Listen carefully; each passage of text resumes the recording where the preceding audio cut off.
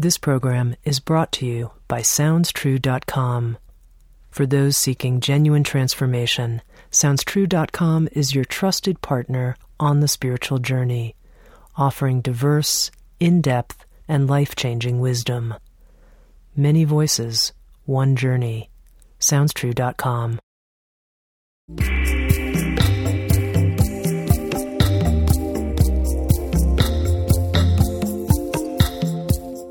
You're listening to Insights at the Edge. Today I speak with Gangaji.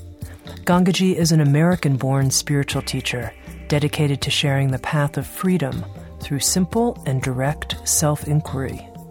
2010 marks her 20th year of teaching as Gangaji continues traveling the world, speaking to people with whom she shares her direct experience of the essential message she received from her guru Papaji on the banks of the Ganges in 1990. She is the author of the Sounds True book, The Diamond in Your Pocket, Discovering Your True Radiance. I spoke with Gangaji about what she learned while going through quite a difficult time in her life. The challenge as well of working with difficult emotions like fear, anger, and jealousy. The power of humiliation and the endless nature of spiritual awakening. Welcome, Gangaji. Oh, thank you. I'm really happy to be here, Tami. Gangaji will be offering a 3-part online series with Sounds True called Facing Everything, Meeting Your Life Without Resistance, and that begins on March 9th. And I think many Sounds True listeners know that in your own life in the past 5 or so years, you've faced a lot of things that maybe people might think that somebody who has had a great spiritual awakening in their life wouldn't have to face. And, you know, what I mean by that, I mean, I think you know, is that it became public that there were difficulties with your husband, Eli, and that he had had an extramarital affair with a student, and all of the complexities that go with that in terms of your long-term marriage. And I'm curious if, to begin, you can tell us a little bit about what you learned about facing everything from this experience. No, I learned a lot because until this happened, things had been relatively smooth. I mean, I am a human being, so there are ups and downs, and I think we all have to face small things that are unpleasant to us and in different ways, whether with our body or just our environment or politics or whatever. But this was deeply personal, and I've been in this marriage for over 30 years now, and it was quite a shock to me to find out that my husband was deeply in love with another person and had been for 3 years, and it was a shock, and it was really a good shock, although it felt horrible at the time, and I would have given anything to not have it. And I'm a human being, and I went through what we go through as humans.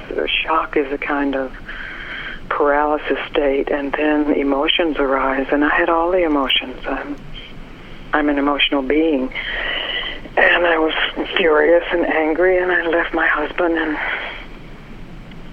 jealous and hurt and just couldn't believe it had happened, and also recognized that it had happened, and that there was choice in that, and that I could actually open to all of those feelings, and recognize that in the midst of all that there was this untouched love for my husband, for the other woman, for myself, and just love for love, and that love was really untouched, and yet it wasn't separate from the emotions, so that it wasn't that the love took precedence, but it was there as silent awareness. It was the presence. And we made it through it. We did split up, and then we reconciled, and then a year later there was a public outcry and a scandal, and so there was another level of facing everything. That had been deeply personal, and then this other was profoundly public, and lots of negativity. coming my way. But, for years I've been saying to people, if you accept the negative as you accept the positive, that it's just energy coming towards you, then you recognize what's untouched. And this was a good testing ground for me. I had to see how true is that. And I discovered it's completely true. It was a very unpleasant time, but it doesn't touch the truth of oneself. And from that came this phrase, facing everything. We actually offered a group, a weekend or a 5-day, with that title, Facing Everything, and the realization that since we are human beings, and we want to be awake human beings, really the only choice is to face everything. Otherwise, we live in little bubbles, and some are pleasant, and some people live in very unpleasant bubbles. But to face everything is to be willing to acknowledge that whatever arises can be met. No matter what we tell ourselves about what arises, no matter how much we like it or dislike it, it can be met. And when I use the word meet or met, it's, when we meet someone, we really, or something, some emotion, some person, some state, we have to leave behind all definitions of what we think that person or state or emotion is, and simply meet it as energy. And it's a fire then, and it actually deepens. And so I can say now, on the other side of this, that was 3 years ago, well, 4 years ago, when I discovered the affair. Our marriage is deeper and sweeter than ever.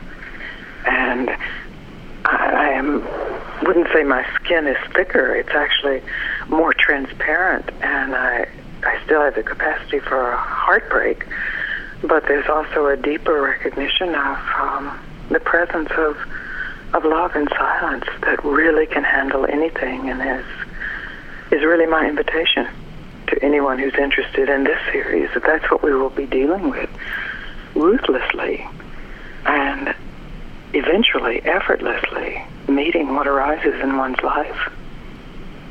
So I say I bring to that my own experience of it. It's not just a theory. I've been through the test of fire with this one. It certainly sounds that way.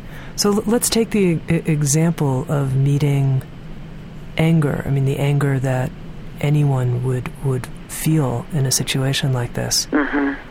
How do you actually meet anger? I mean, anger takes us over. We go off on our rants and stuff. What does it mean to meet it? Well, I definitely felt very angry. So first of all, feeling it, and anger is such a powerful emotion that it just empties the mind of any thoughts of this should be here or this shouldn't be here. It was just really raw, naked anger. And I did my share of yelling and screaming and saying this shouldn't be. And then the anger is spent, because even though anger is the most powerful, perhaps, of the emotions, or of the outward going emotions, it's also superficial, because under that anger was this despair that I had been living with someone that I thought I knew profoundly, that it seemed I didn't know, that I'd been living a lie. And so there was a deep despair, and in a way the choice then was, do I stay in this anger, or do I actually open to meet what's under the anger? And I just had enough experience to know to open to the despair. And the shock of that, and really the beautiful part of the shock of it is the humbling of it, that it doesn't matter how enlightened you are, how many experiences of awakening you've had. We're subject to heartbreak, and that's not a bad thing, because it humbles the mind in whatever the latest incarnation of self-definition may be. And so I was humbled by this despair. And I also knew that I had a choice with despair. I could indulge it and dramatize it, or I could just really open to it. And in opening to despair, without following the tendencies of my mind, which absolutely did arise to write out a dramatic scenario of how this shouldn't have happened to me, and how bad they are for doing this to me, to not follow that, just to return to my own pain, then that pain itself is not the enemy. It's just an animal pain of hurt. And when that hurt is met without the addition of the dialogue or the story of what caused it, even though that dialogue may be legitimate and may need to be addressed, but in that moment just to open to the raw, naked hurt, then there is a discovery of what's unhurt, of that in the core of the wound there is perfect wholeness. As I have called it a moment ago, that just the love was untouched. And from that space then, I could actually speak to my husband, I could actually speak to this other woman and say, how did this happen? What part did I play in this? And as a human being start to unravel how this could have all come about, to take responsibility. But first I had to take responsibility for my own reaction, my own emotions, and then a response, a true response could come. You've mentioned a couple times that there's choices, that you saw that there were choices you could make at different points. And I'm curious about that emergence of a choice point, if you could describe that more. Well, I haven't always been aware of choice in my life, of course. There were just, over the course of my spiritual search, there were certain pivotal moments where I recognized I was choosing to suffer.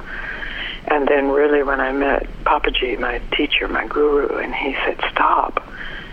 At first I didn't know what he meant, and I could have a whole internal conversation about how it's impossible to stop. But he was so clear in his just saying, stop, choose to be free, that I stopped telling my story about what I could choose and what I couldn't choose. And so I had experience of choice. And then when I got pushed, as life will push us all in one way or the other, either in our relationships or just in the very fact of the ending of life, because really it's death that we're always shocked about, and death that we're avoiding, and death that makes us angry, and death that makes us despairing. But Papaji had invited me to face death, and so I had actually opened or met, if we're using the word to meet, met, I had met my own death, and so I recognized that I had this choice to open. Before that, I would have said there was no choice, just the anger or the jealousy or the despair would just have to play itself out. And I had lived a life, much of my life, actually, as an emotional person then, as an emotional type, in emotionality and feeling that it was choiceless, and I would have defended the choicelessness of it. And that was my identity. But in meeting my teacher, he had actually just suggested that I inquire into stopping and opening. And I found it's here. That opportunity is here. So when these very strong emotions would appear, that choice was not present in saying, well, now this emotion won't appear. It was choiceless when they appeared, because things were triggered in my subconscious or my habits or my fixation that just, for me anyway, it wasn't choiceless. They appeared. But at that moment then, I knew from my own past experience that I could just stop talking to myself about how wronged I had been. And that was actually easier than meeting the pain, it seemed. So it was a hard choice, or a ruthless choice. But in the willingness to make that choice, then that's what I mean when I say open. So it's not choosing what arises, it's choosing what you do with that. So when something difficult is happening and an emotion's arising that seems like it's sweeping us away, and we're hooked into the thinking the story, I'm going to kill him, whatever, or, I'm so afraid, over and over and over. How do we break that? How do we break, that sort of record player in our mind that's just going over and over, and we're in the feeling? Well, that's the essential question. I think the first thing is you have to be willing to hear yourself. or to overhear yourself. You have to be willing to at least recognize, my God, I'm having the same conversation with myself that I've had 100 times today about how horrible it is, or he is, or they are. And so, and that there's some juice from that conversation. There's even some sense of power in that conversation, because it generates this very strong emotion, anger. There's no sense of power in despair. And we would often rather feel angry for the sense of power it gives us than the despair. So in overhearing myself, and I'm not saying that immediately I would say, oh, there's choice. I wouldn't yell or scream, and then I would hear myself, this is so familiar. And it was not just familiar from this particular horror that happened in my life, but it was familiar from all I can remember of my life, of what I'd said to my mother, what I'd said to, other lovers, what I'd said to the world, what I'd said to my government when it had betrayed me. So it was this righteous anger. And the choice then was the willingness to lie down and just feel that, not to even try to change the anger, but just to feel it without the dialogue. And that is the choice. And the how-to is to first recognize there is a dialogue, and it's not a creative dialogue. It's the same old dialogue. So it's really keeping one stirred up without resolution appearing. And that's major. Once you overhear yourself, then there's a possibility. That in itself is humbling. Okay, so I hear myself. I'm sick of it. I'm humbled. I'm with you all the way there. I lie down. I'm still with you. I lie down and I'm still hearing myself, and I'm more humbled. But what breaks that? So if there's no notion of it being broken, you're not trying to get to the other side of it. If you're lying down so that you can get finished with it, that's not really meeting it. That's actually making some kind of subtle war against it. So you're sick of the being sick. But what I'm suggesting is that there's a possibility to just be sick, to just lie down and die to a future, and die to the dialogue of the past. And in that, then the meeting is just here. And then the outcome is a discovery rather than a decision. This will be the outcome. I will lie down, I will meet this, and I will be done with it. It's more, I will lie down, I will meet this, and I will discover what is here. And maybe it's more anger, maybe it's more despair, more fear. But then whatever is here is an opportunity then to discover, what is this, what is here. When we are attached to these outcomes, I'll get rid of this, or this will never happen again, or I'll get to peace and love, then we're being led by our thoughts then, rather than letting the thoughts follow the direct discovery. And that's really the whole point of this series, is that we can have profound understandings, but if those understandings then start to direct our lives, then they actually limit our lives. The capacity to discover then makes way for even more profound understanding. But then it's not the understanding that's leading, it's the capacity to discover. So we don't know what would happen. Say when you lie down, you're having this conversation, you're sick of it. You don't know, and the willingness to not know is really the willingness to have an open mind. Let us see. Maybe you will still be sick at heart when you get up, but you're just seeing, you're discovering without a preconceived outcome on the other end. And that's essential for any meeting with anybody or anything. That's very helpful. I want to go back to something that you said in your meeting with Papaji, your teacher, that in that experience of being with him and the exchanges that you had, that you met your own death. Can you give me a little bit more about that? Help me understand what that was like, meeting your own death? Yeah. Well, it seems to me that everything we fear is death of some kind. Whether it's the ultimate death of the body, or it's the death of health, or the death of a relationship, or the death of my latest inflated self-definition, or the death of our planet. I mean, it's the ending, and that's what we fear.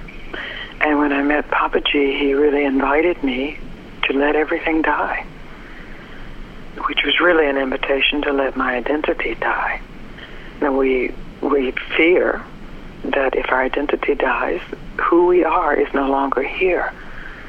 Because that's true, that when our identity dies, who we think we are is realized to not be here. That it is just an illusion, that it's held together by thought energy, and it's powerful, and it's a lens for viewing the world, and there's really nothing even wrong with it.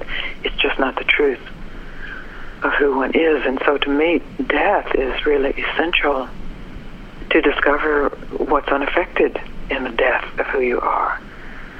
So in my case of meeting the death of this relationship and the death of my illusion of how the relationship was going, I was actually forced into a real moment of fighting that, not wanting that to happen, and despairing over the reality of that it had happened, and then surrendering to that it was over.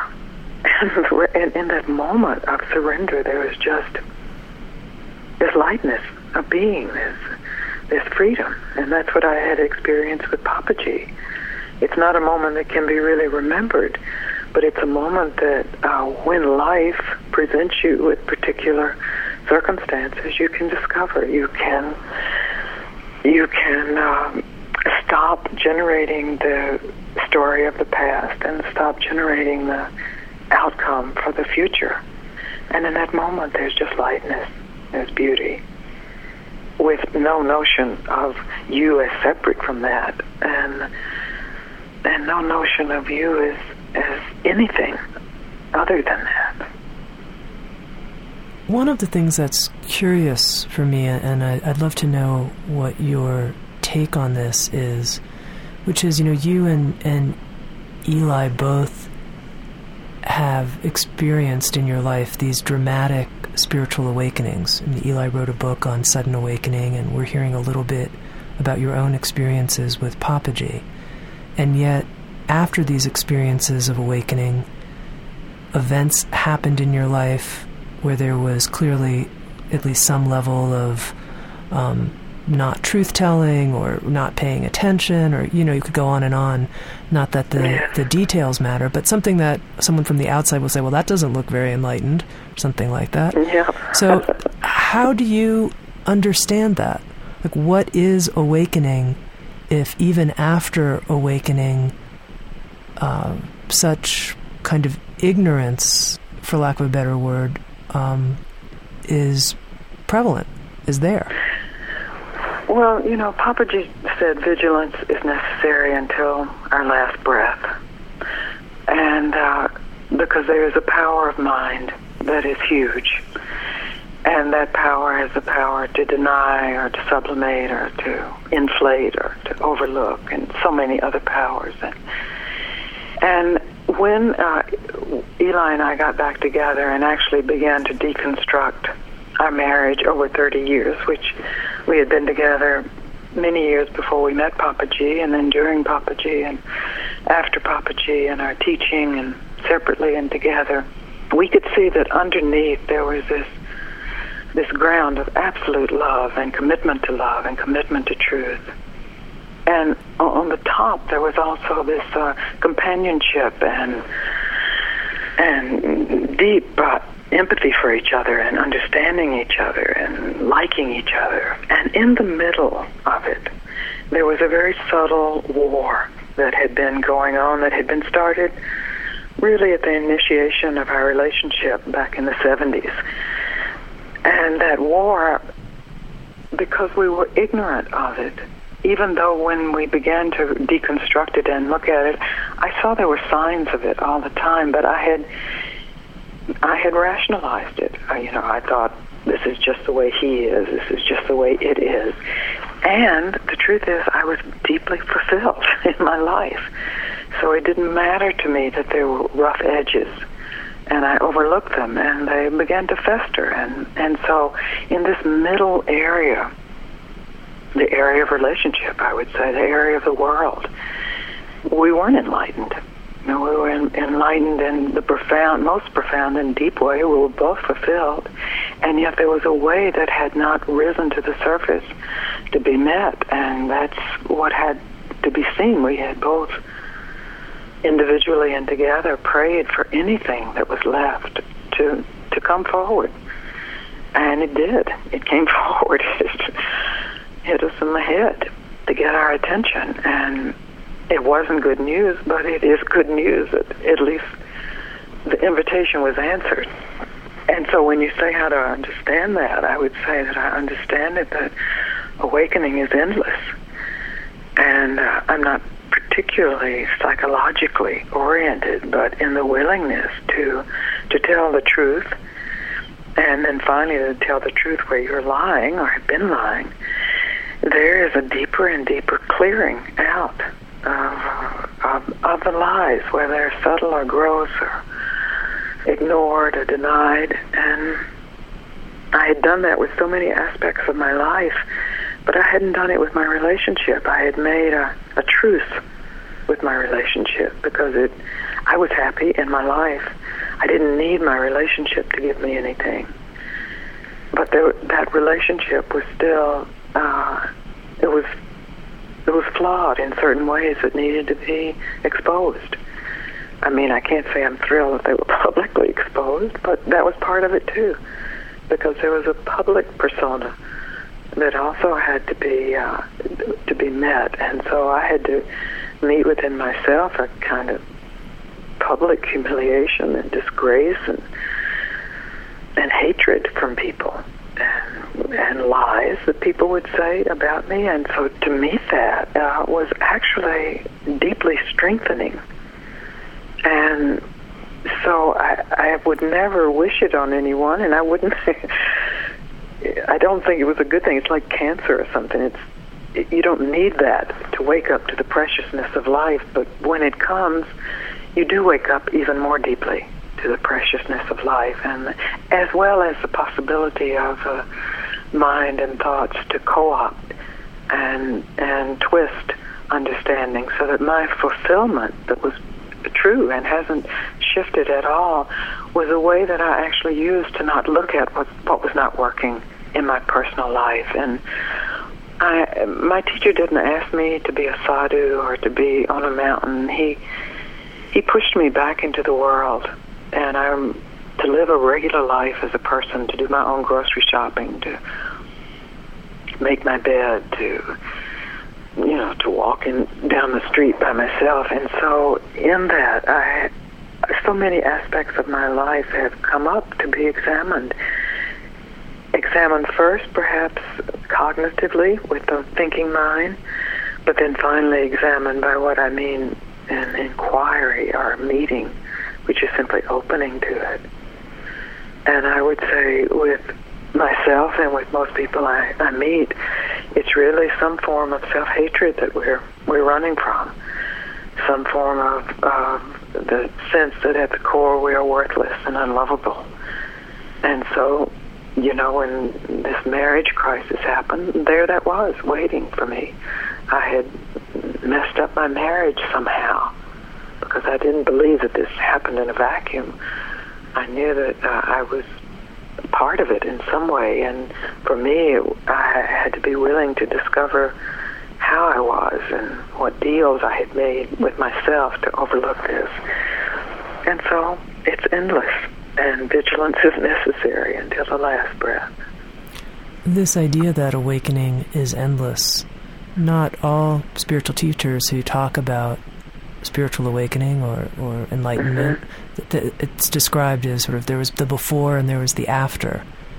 And even in your story with Papaji and meeting your own death, it seems like there was a kind of before and after, but then there's after the after and after the after and after the after. Or I'm wondering what you might have to say about that there was some kind of fundamental change, but yet it's an ongoing process at the same time? Yes, I think that's really well said. We think it's one or the other, but it's a whole, and so it's both. And I'm sure most of us can look in our lives and see that there have been, at certain points, certain crossroads, there have been fundamental shifts in our lives. And when I met Papaji, that was the most fundamental shift that had ever occurred to me. And it turned everything right side up. And then there was more. There is more. I know someone asked me a couple of years after I was teaching, are you fully realized?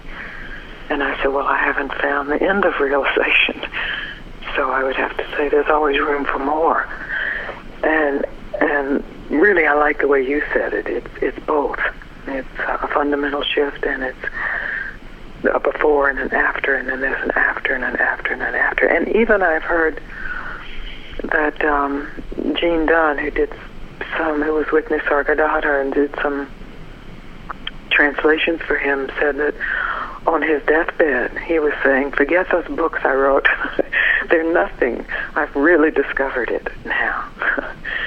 Because our discoveries, our enlightenments, our experiences are just so profound at the moment. And then the next discovery actually makes that discovery seem more superficial, because there is an endless depth.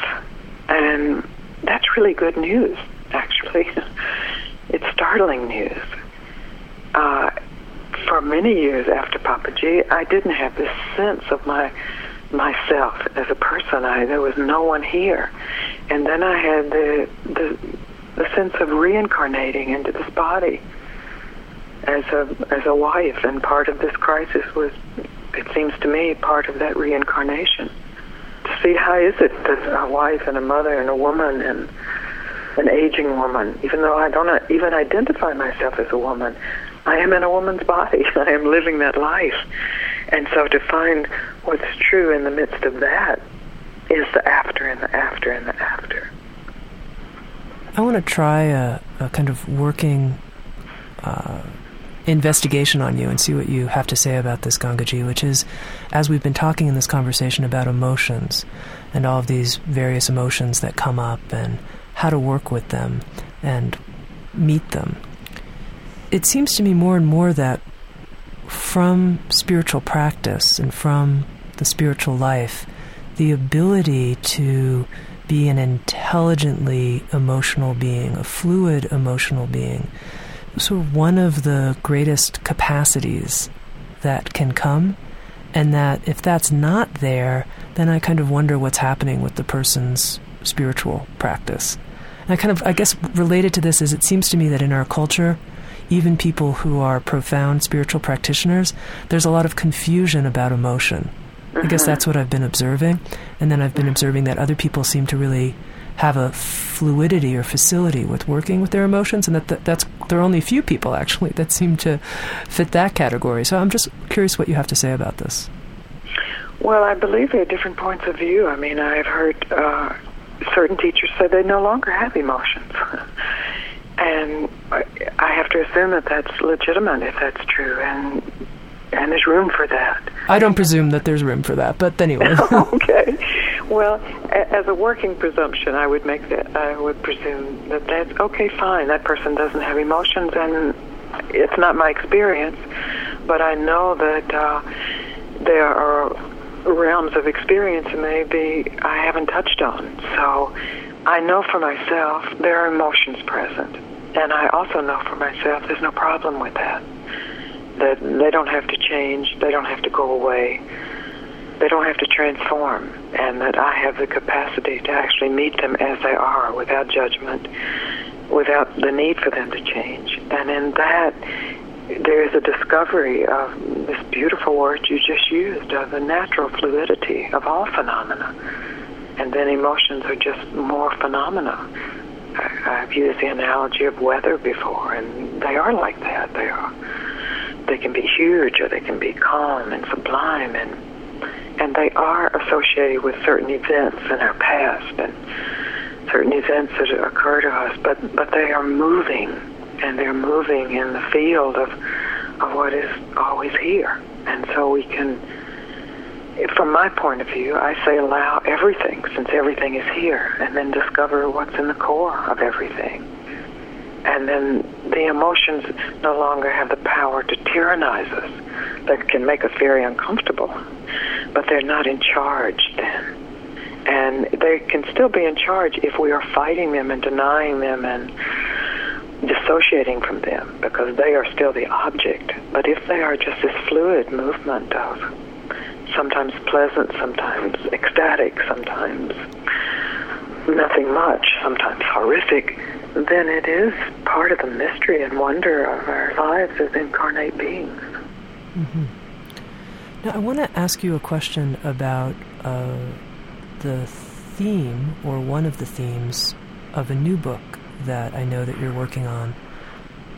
The subtitle, at least, of the manuscript is Uncovering the Truth in Your Life Story.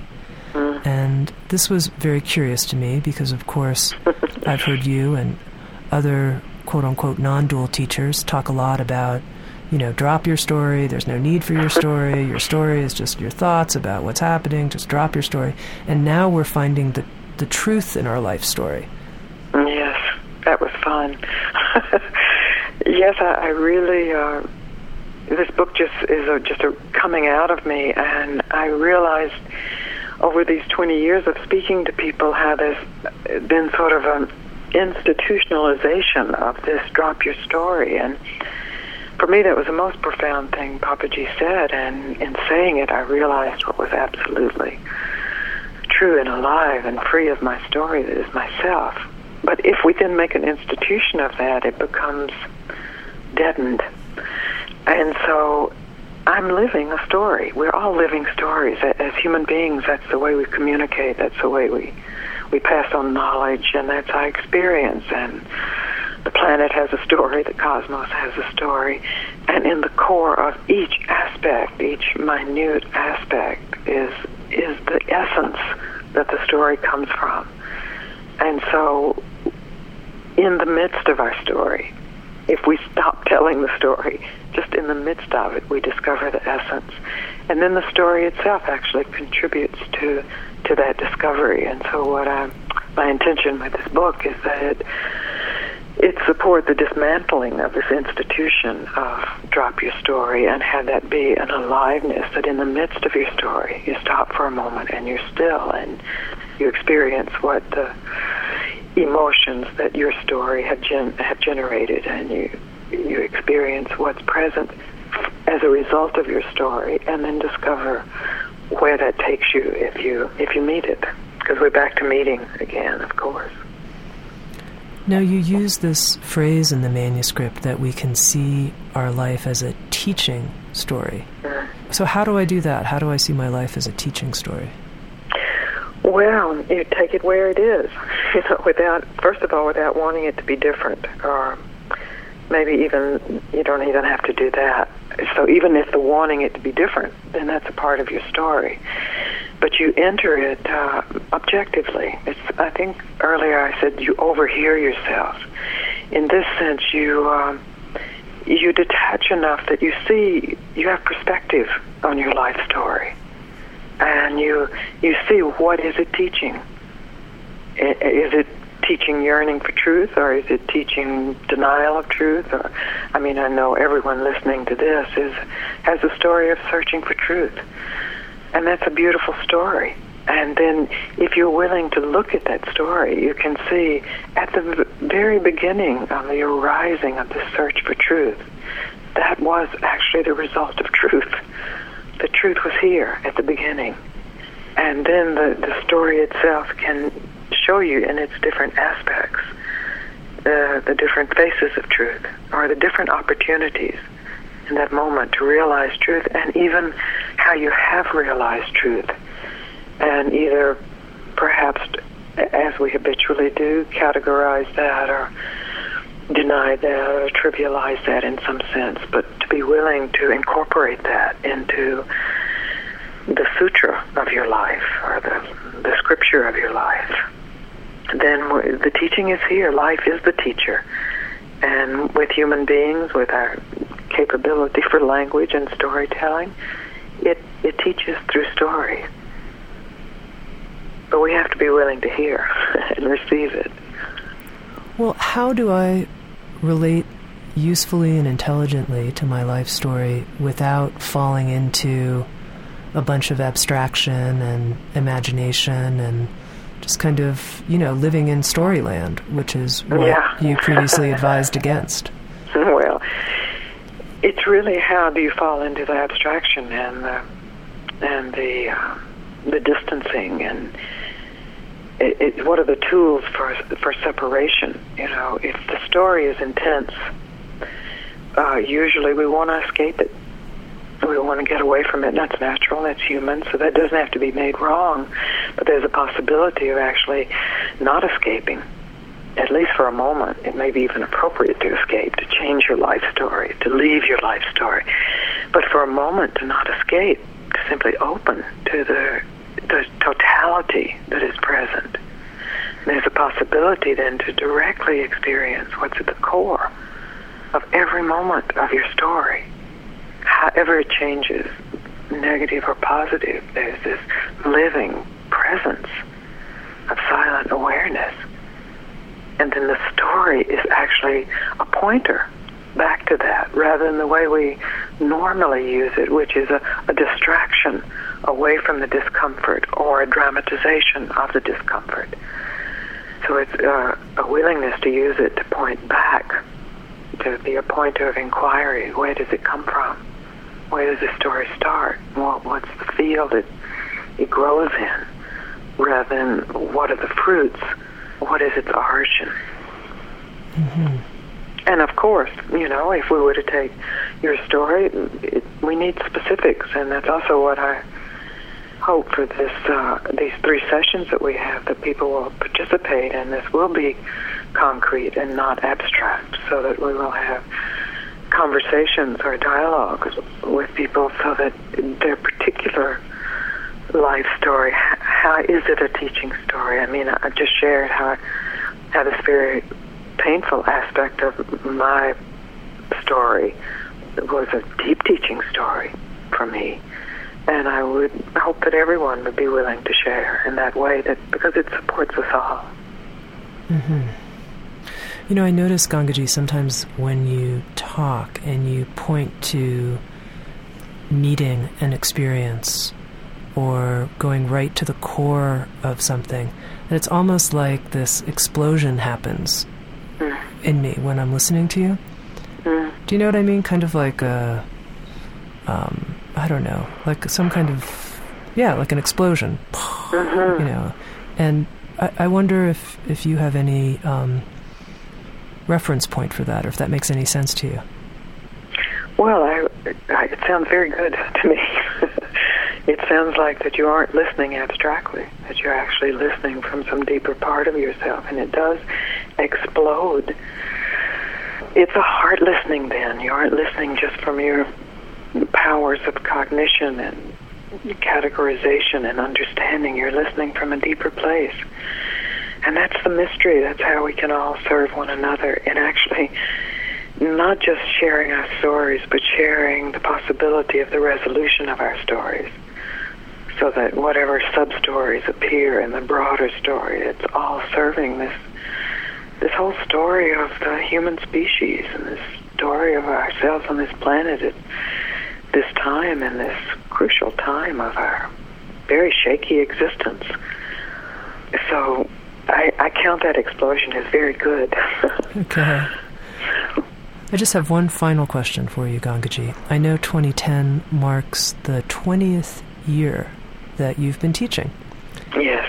And I'm curious, when you think of this arc of 20 years, how your teaching is different now than it was when you started. What might be a few different characteristics of how you are as a teacher?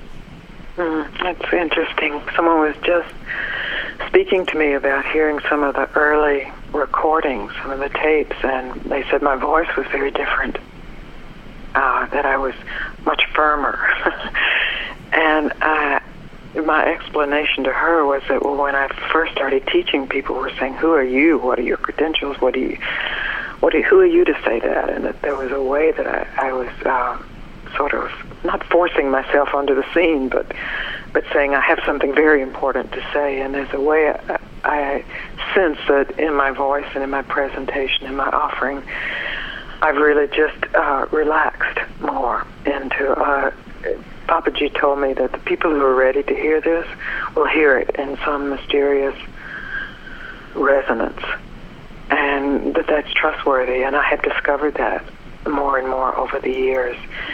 And with that I really have nothing to teach. It really is support. There's certainly no dogma to what I have to say, and no particular thought form that has to be followed. It's really always an invitation to inquire and discover for yourself. And I've discovered in my teaching that is trustworthy, that people have that capacity, and if they have the interest for it, then it is endless, and it's such great joy. So I'm attending satsang rather than giving satsang, as we're all attending. Wonderful. Thank you so much, Gangaji, for talking with us today here on Insights at the Edge. Oh, I totally loved it. Wonderful interview. And you were so vulnerable and straightforward and real. I really appreciate it. What else? Thank you. Gangaji is the author of the Sounds True book, The Diamond in Your Pocket, and she'll be hosting a 3-part online event where you can call in and ask your questions and dialogue directly with Gangaji. It begins on March 9th, and it's entitled Facing Everything, Meeting Your Life Without Resistance. And the first part is on meeting fear, the second part is on the heart of self-betrayal, and then the third part is on letting the world into your heart. And if our listeners would like more information about Gangaji, they can visit her website at www.gangaji.org. And of course, for the book, The Diamond in Your Pocket, or to sign up for the online event, please visit us at SoundsTrue.com. SoundsTrue.com, many voices, one journey. Gangaji, again, thank you so much.